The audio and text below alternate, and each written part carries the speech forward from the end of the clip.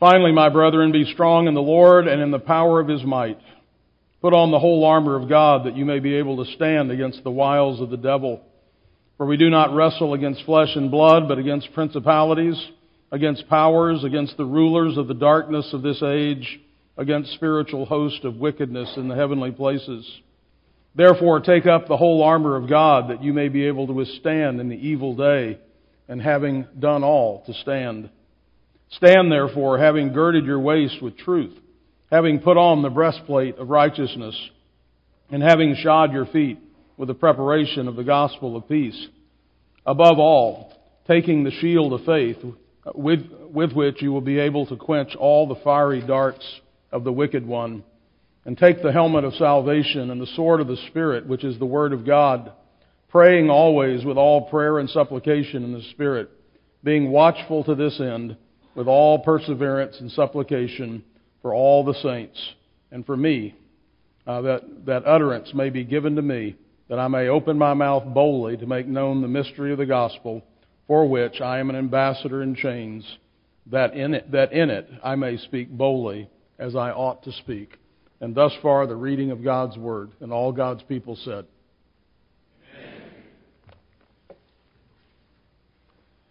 Paul has made it clear here in the closing verses of this epistle to the Ephesians that we all must contend with the wiles or the deceit of the devil. Brian Chappell writes about one of Luther's encounters with the devil, which were legendary. He says, visitors can see the wall where the ink stained. A splattered shadow still appears where Martin Luther is reputed to have thrown his inkwell at the devil because the reformers so vividly perceived the presence of Satan. The story is famous for its dramatic features, but important for us for its reflection of the spiritual warfare that we may face. Luther was not running from God or pursuing an evil path when the powerful temptations confronted him. The spiritual assault came when Luther was translating the New Testament into the common language of his people. After enduring great personal sacrifice and while engaging in a religious effort that would change the face of the Western world, Luther's faith was severely tested. The attack of the spiritual enemy was intense despite Luther's noble activity. At the time of great spiritual endeavor, Satan never seemed more real. Luther's experience teaches us that we are not immune to spiritual assault even when we have personally sacrificed and deeply immersed ourselves in a noble spiritual endeavor. In fact, these are the moments that may bring the most intense spiritual battles. Neither personal resolve nor church walls insulate us from Satan's threats. If you're a true child of God, then the spiritual warfare is taking place all the time, whether you're aware of it or not. In fact, the devil would prefer that you were not aware of it.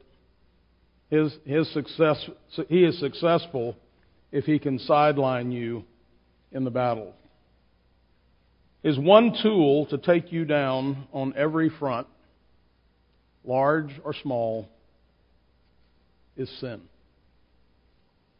His goal is to get you to act or react by doing what God forbids, or by getting you to not do what God requires you to do. It's that simple. That's what he's after, to get you to disobey God.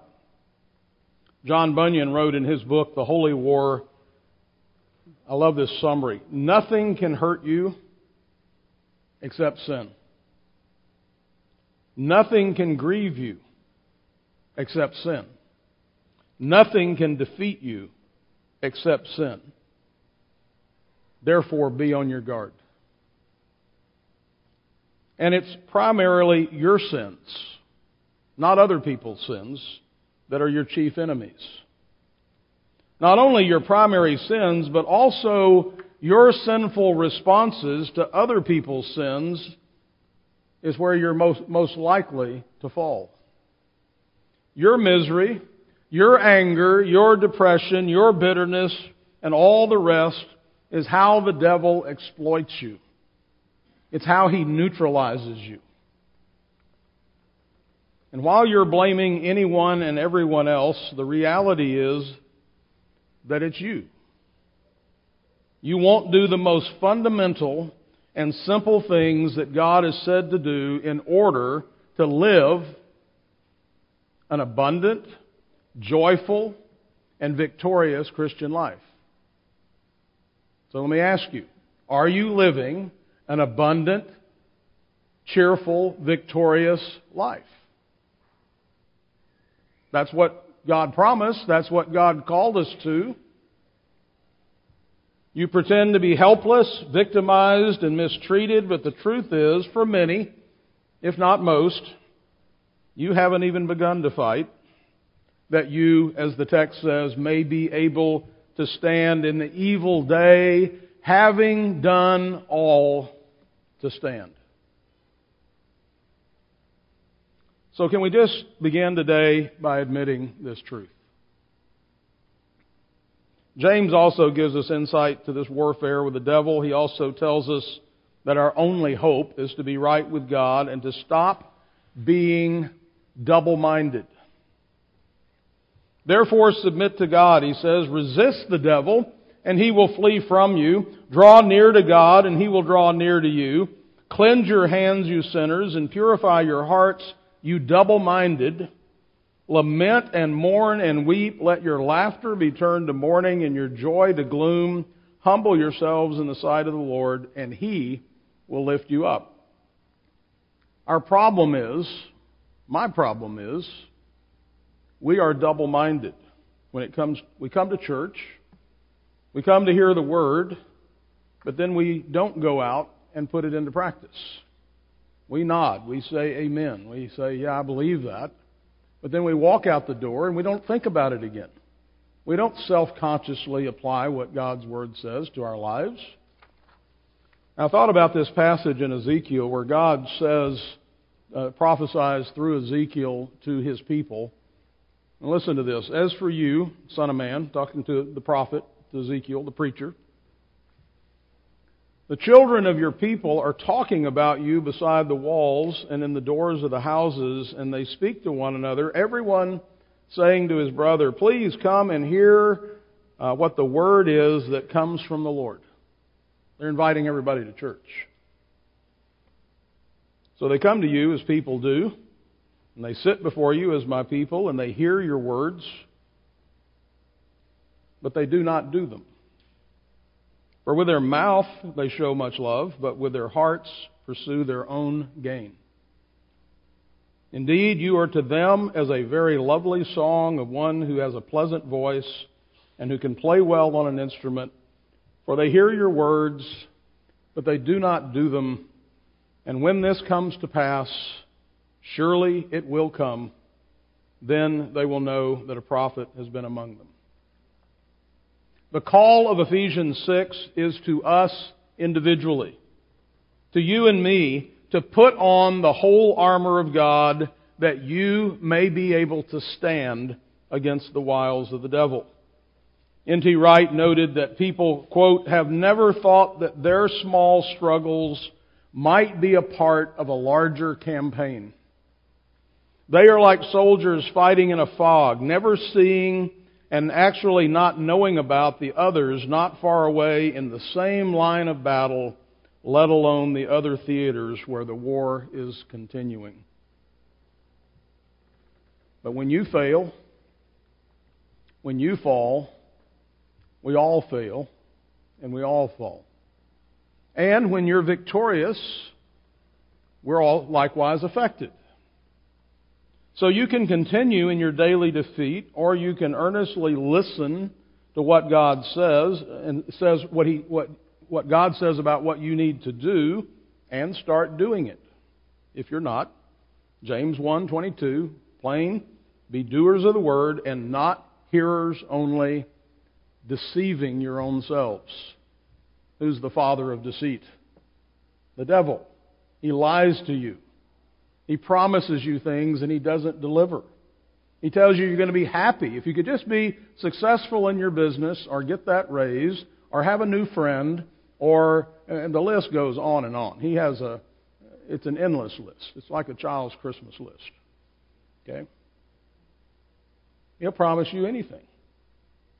Now, he only gives you hell, but he'll promise you anything along the way. We're going to look at 3 pieces of armor that God has given to all Christians. In fact, Paul says that these 3 are above all. That's how this section starts. Above all. But so the first 3 were attached firmly to the body, but these last 3, he says, must be taken up, which indicates some immediate action and engagement. The alarm is sounded. There's a call to arms. And so you grab your shield, you grab your helmet, and you grab your sword, and you prepare for battle. You can tell who has taken them up and who hasn't by looking at the fruit in their lives. It is as simple as that. So first, above all, taking the shield of faith with which you will be able to quench all the fiery darts of the wicked one. Scripture often refers to the Almighty as our shield. Genesis 15:1, after these things the word of the Lord came to Abram in a vision, saying, do not be afraid, Abram, I am your shield. Psalm 5:12, for you, O Lord, will bless the righteous. With favor you will surround him as with a shield. Proverbs 35, every word of God is pure. He is a shield to those who put their trust, who put their faith in Him. The shield that Paul's metaphor would have brought to mind for the first century audience was not a small disc, but a large body-length shield that a Roman soldier used to protect his entire body. It was made of wood, but it had a fireproof lining made out of metal. You will need this shield because all kinds of things are going to be hurled at you, especially the fiery darts. These were sharp, pointed objects that were weighted and then soaked in flammable material, then ignited and thrown. These were kind of primitive grenades. In the spiritual warfare, these fiery darts come in many forms. I think most often they come in the form of thoughts and doubts. Paul has already warned us of the wiles or the deceit of the devil because he's crafty and he's cunning. There's no end to his ingenuity. And he also comes at us through desires and passions and lust and flaming, inciting, and arousing them to burn us up. Temptation of all sorts comes out of nowhere. He can make it look so good. Hebrews 3:13 warns about our being hardened through the deceitfulness of sin. John Bunyan wrote in Pilgrim's Progress about when Christian meets Apollyon. Remember, that's the devil himself. And he disdains little Christian and he says, "Here will I spill thy soul," he says to him. Then he throws a flaming dart at his breast. Quote, "But Christian had a shield in his hand with which he caught it and so prevented the danger of that." If we have no shield of faith, we are sitting ducks. You'll have to stand behind what you believe, behind your shield of faith. Again, N.T. Wright describes it this way: belief in Jesus as the risen Lord and utter loyalty to this Jesus will protect you when the enemy hurls flaming arrows at you. The arrows may take the form of doubt or despair or adverse circumstances, of sharp temptation that will burn you up if you let it catch light on you, of personal tragedy, or indeed the kind of triumph that tempts you to arrogance and pride. believing loyalty will quench them all. Jesus is Lord. Jesus is my Lord. I have bowed the knee to Him. That's first and foremost. Whatever else is going on, whatever else is coming at me, I believe in Him. Faith is the only shield that can defend us. In this instance, faith is the quick application of what we believe as an answer to everything the devil throws at us. For I know whom I believe, Paul says, and I am persuaded that He is able to keep what I've committed to Him against that day. 1 Peter 5, 8 and 9, be sober, be vigilant, because your adversary, the devil, walks around like a roaring lion, seeking whom he may devour. Resist him, steadfast in the faith. There's the shield, knowing that the same sufferings are experienced by your brotherhood in the world. In 1 John 5, 4, for whatever is born of God overcomes the world, and this is the victory that has overcome the world, our faith. This isn't some abstract faith in faith, but rather faith in a faithful object, which is Christ Himself. The Bible describes Abraham's faith this way, who contrary to hope, we might put it this way, contrary to reason,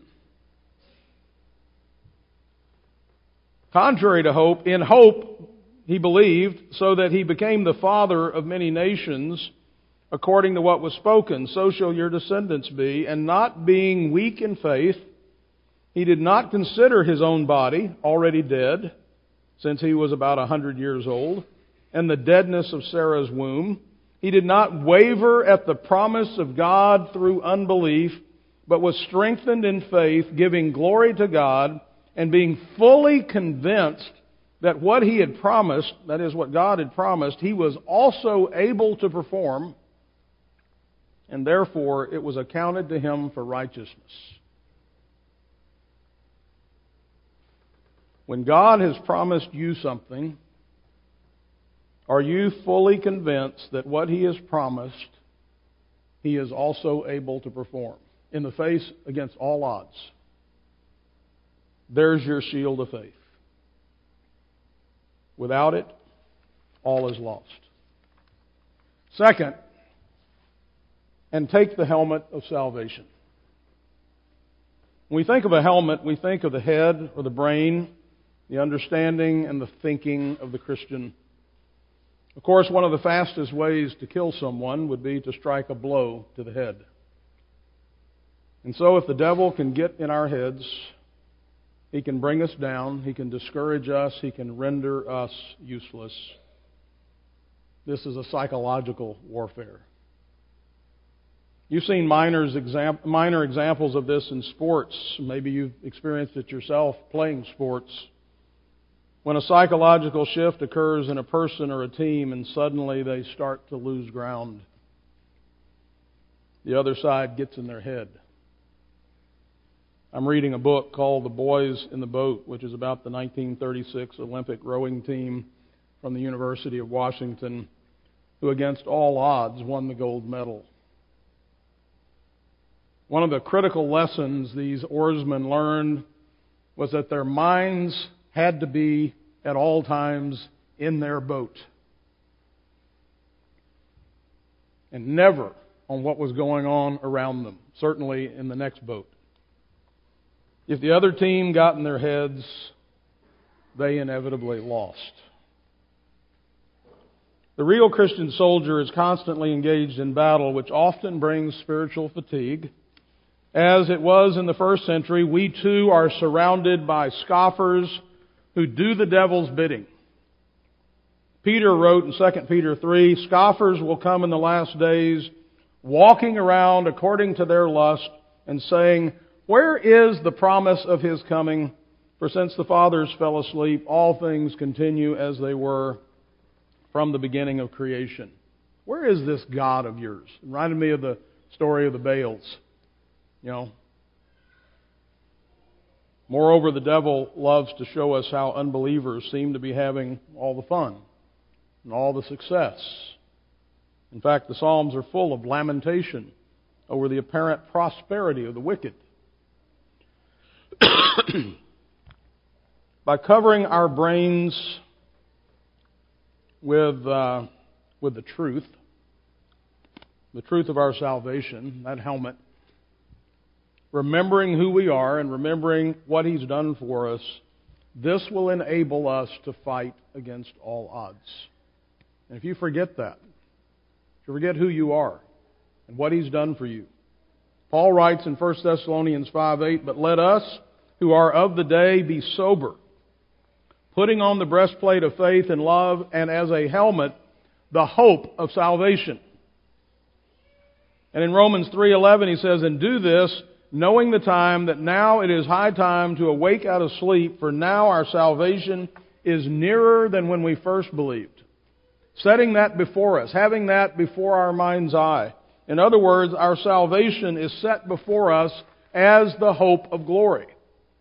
We already know how the story ends. We know who's won. He's the Alpha and the Omega, the first and the last. The kingdoms of our Lord have become the kingdoms of His Christ, and He shall reign forever and ever and ever. This is the helmet that we put on our heads to protect us from the discouragements of the devil. This is what keeps us moving forward in the fight. The fact that we know that this redemption or salvation, the fact that we know it, means that our ultimate victory is certain. Moreover, whom He predestined, these He also called, and those He called, He also justified, and those whom He justified, He also glorified. Recall what our Lord has told us regarding this salvation in John 10. "And I give them," that's you, you're His people, "I give them eternal life, and they shall never perish. Neither shall anyone snatch them out of my hand. My Father, who has given them to me, is greater than all, and so no one is able to snatch them out of my Father's hand."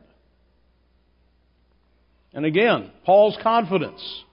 "For I am persuaded, I am convinced that neither death, nor life, nor angels, nor principalities, nor powers, nor things present, nor things to come, nor height, nor depth, nor any other created thing shall be able to separate us from the love of God, which is in Christ Jesus our Lord." We could go on and on with the promises of our salvation.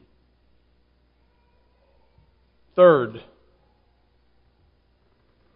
and the sword of the Spirit. Take up the sword of the Spirit, which is the Word of God. The sword is more than armor. It is both a defensive and an offensive weapon. We can not only repel the enemy with it, we can also attack him. James tells us to resist the devil and he will flee from us. This is fundamentally essential if you're going to have any victory in your life.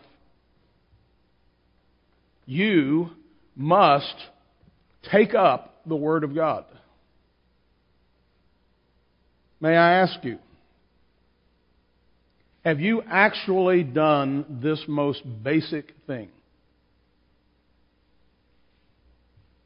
I am convinced that few have done so. I am also convinced that this is the central reason why so many Christians live defeated lives. You'll try any remedy except this one. Just think about this. Is there anyone who could honestly say to me, I have taken up the Word of God, I have hidden it in my heart, I have sharpened it in my mind, I have it ready, I have it at hand, but it has failed me. It did not prevail. I was anxious, and I pulled out my sword, and I prayed, as Philippians says, and I gave thanks to God, but God did not give me peace. I was tempted to lose my temper. But the words of Scripture were ingrained in my mind, and I remembered that a soft answer turns away wrath. But that sword was ineffective. I was tempted to lust, but all the steel of the Bible could not cut off that temptation. I tried, and it didn't work. The sword of the Spirit, the Word of God, was strapped to my side, but it was powerless to protect me from the enemy.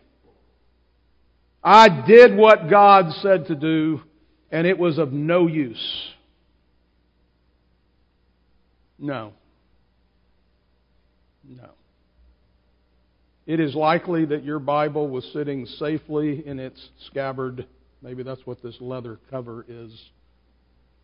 Safely on a shelf at your house. Or maybe forgotten under your chair from last Sunday.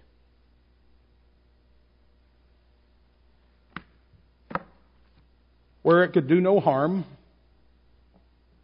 where it could do no good. When was the last time you sought out the Scriptures to discover what you needed to do to overcome one of the sins in your life, and then you earnestly took up those words and wielded them against that sin? I'm facing a problem, a conflict, a temptation. I must run for my sword. I must find out what God wants me to do. I keep it ready at hand. Is this not what Jesus Himself did when He was tempted by the devil in the wilderness for 40 days and 40 nights?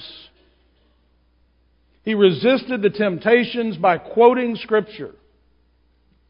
He sent the devil packing. So tell me, what else are you going to use that's going to be more effective than that? Don't tell me that you're struggling with this or that sin if you haven't, or more likely won't, make use of the main weapon that God has given you for victory. That's just not true. There's no struggle at all. That's called surrender. It's not a struggle if your sword's sitting at the house. All Scripture is God-breathed and is useful, is profitable for doctrine, reproof, correction, and instruction in righteousness, that the man of God may be complete, thoroughly equipped for every good work. That pretty much covers it, doesn't it? Doesn't say some good works, kind of equipped, partially equipped. We can't fight the devil in our own strength or power or with our own ideas. We have to fight him with that word that is produced by the Spirit of God. This is a magic sword.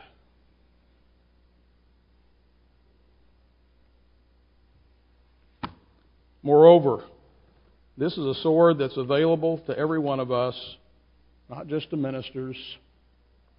You have a Bible, and if you're committed to its truth, then you have an answer for everything. Every philosophy, every scientific claim, and anything else that might come against you. 2 Corinthians 10, 3 through 6. For though we walk in the flesh, we do not war according to the flesh, for the weapons of our warfare are not carnal, not fleshly, but mighty in God for pulling down strongholds, casting down arguments, and every high thing that exalts itself against the knowledge of God, bringing every thought into captivity to the obedience of Christ, and being ready to punish all disobedience when your obedience is fulfilled. The only way to defeat the enemy is to take up the sword of the Spirit, which is the Word of God. So let me say, if you're not certain and that this is the Word of God. If you don't completely and utterly rely upon it, if you don't believe it to be infallible and inerrant, then you have a cheap, worthless, plastic sword in your hand, and you are already defeated.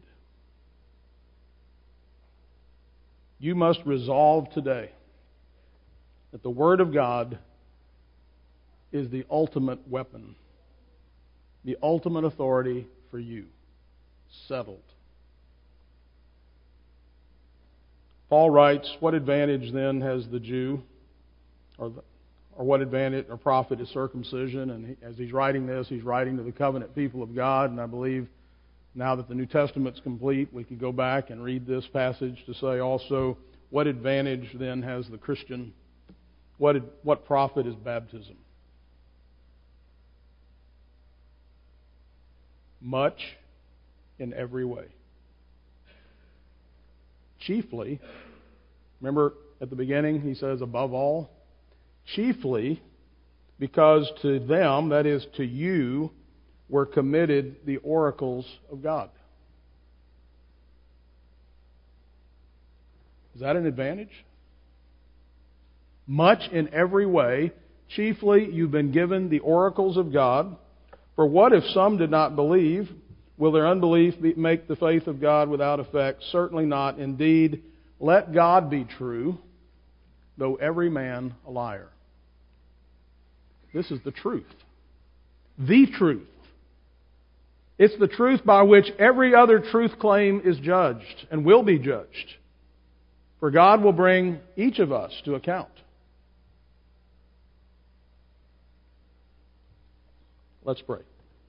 Father, we confess that we are often oblivious to the spiritual battle that rages against us,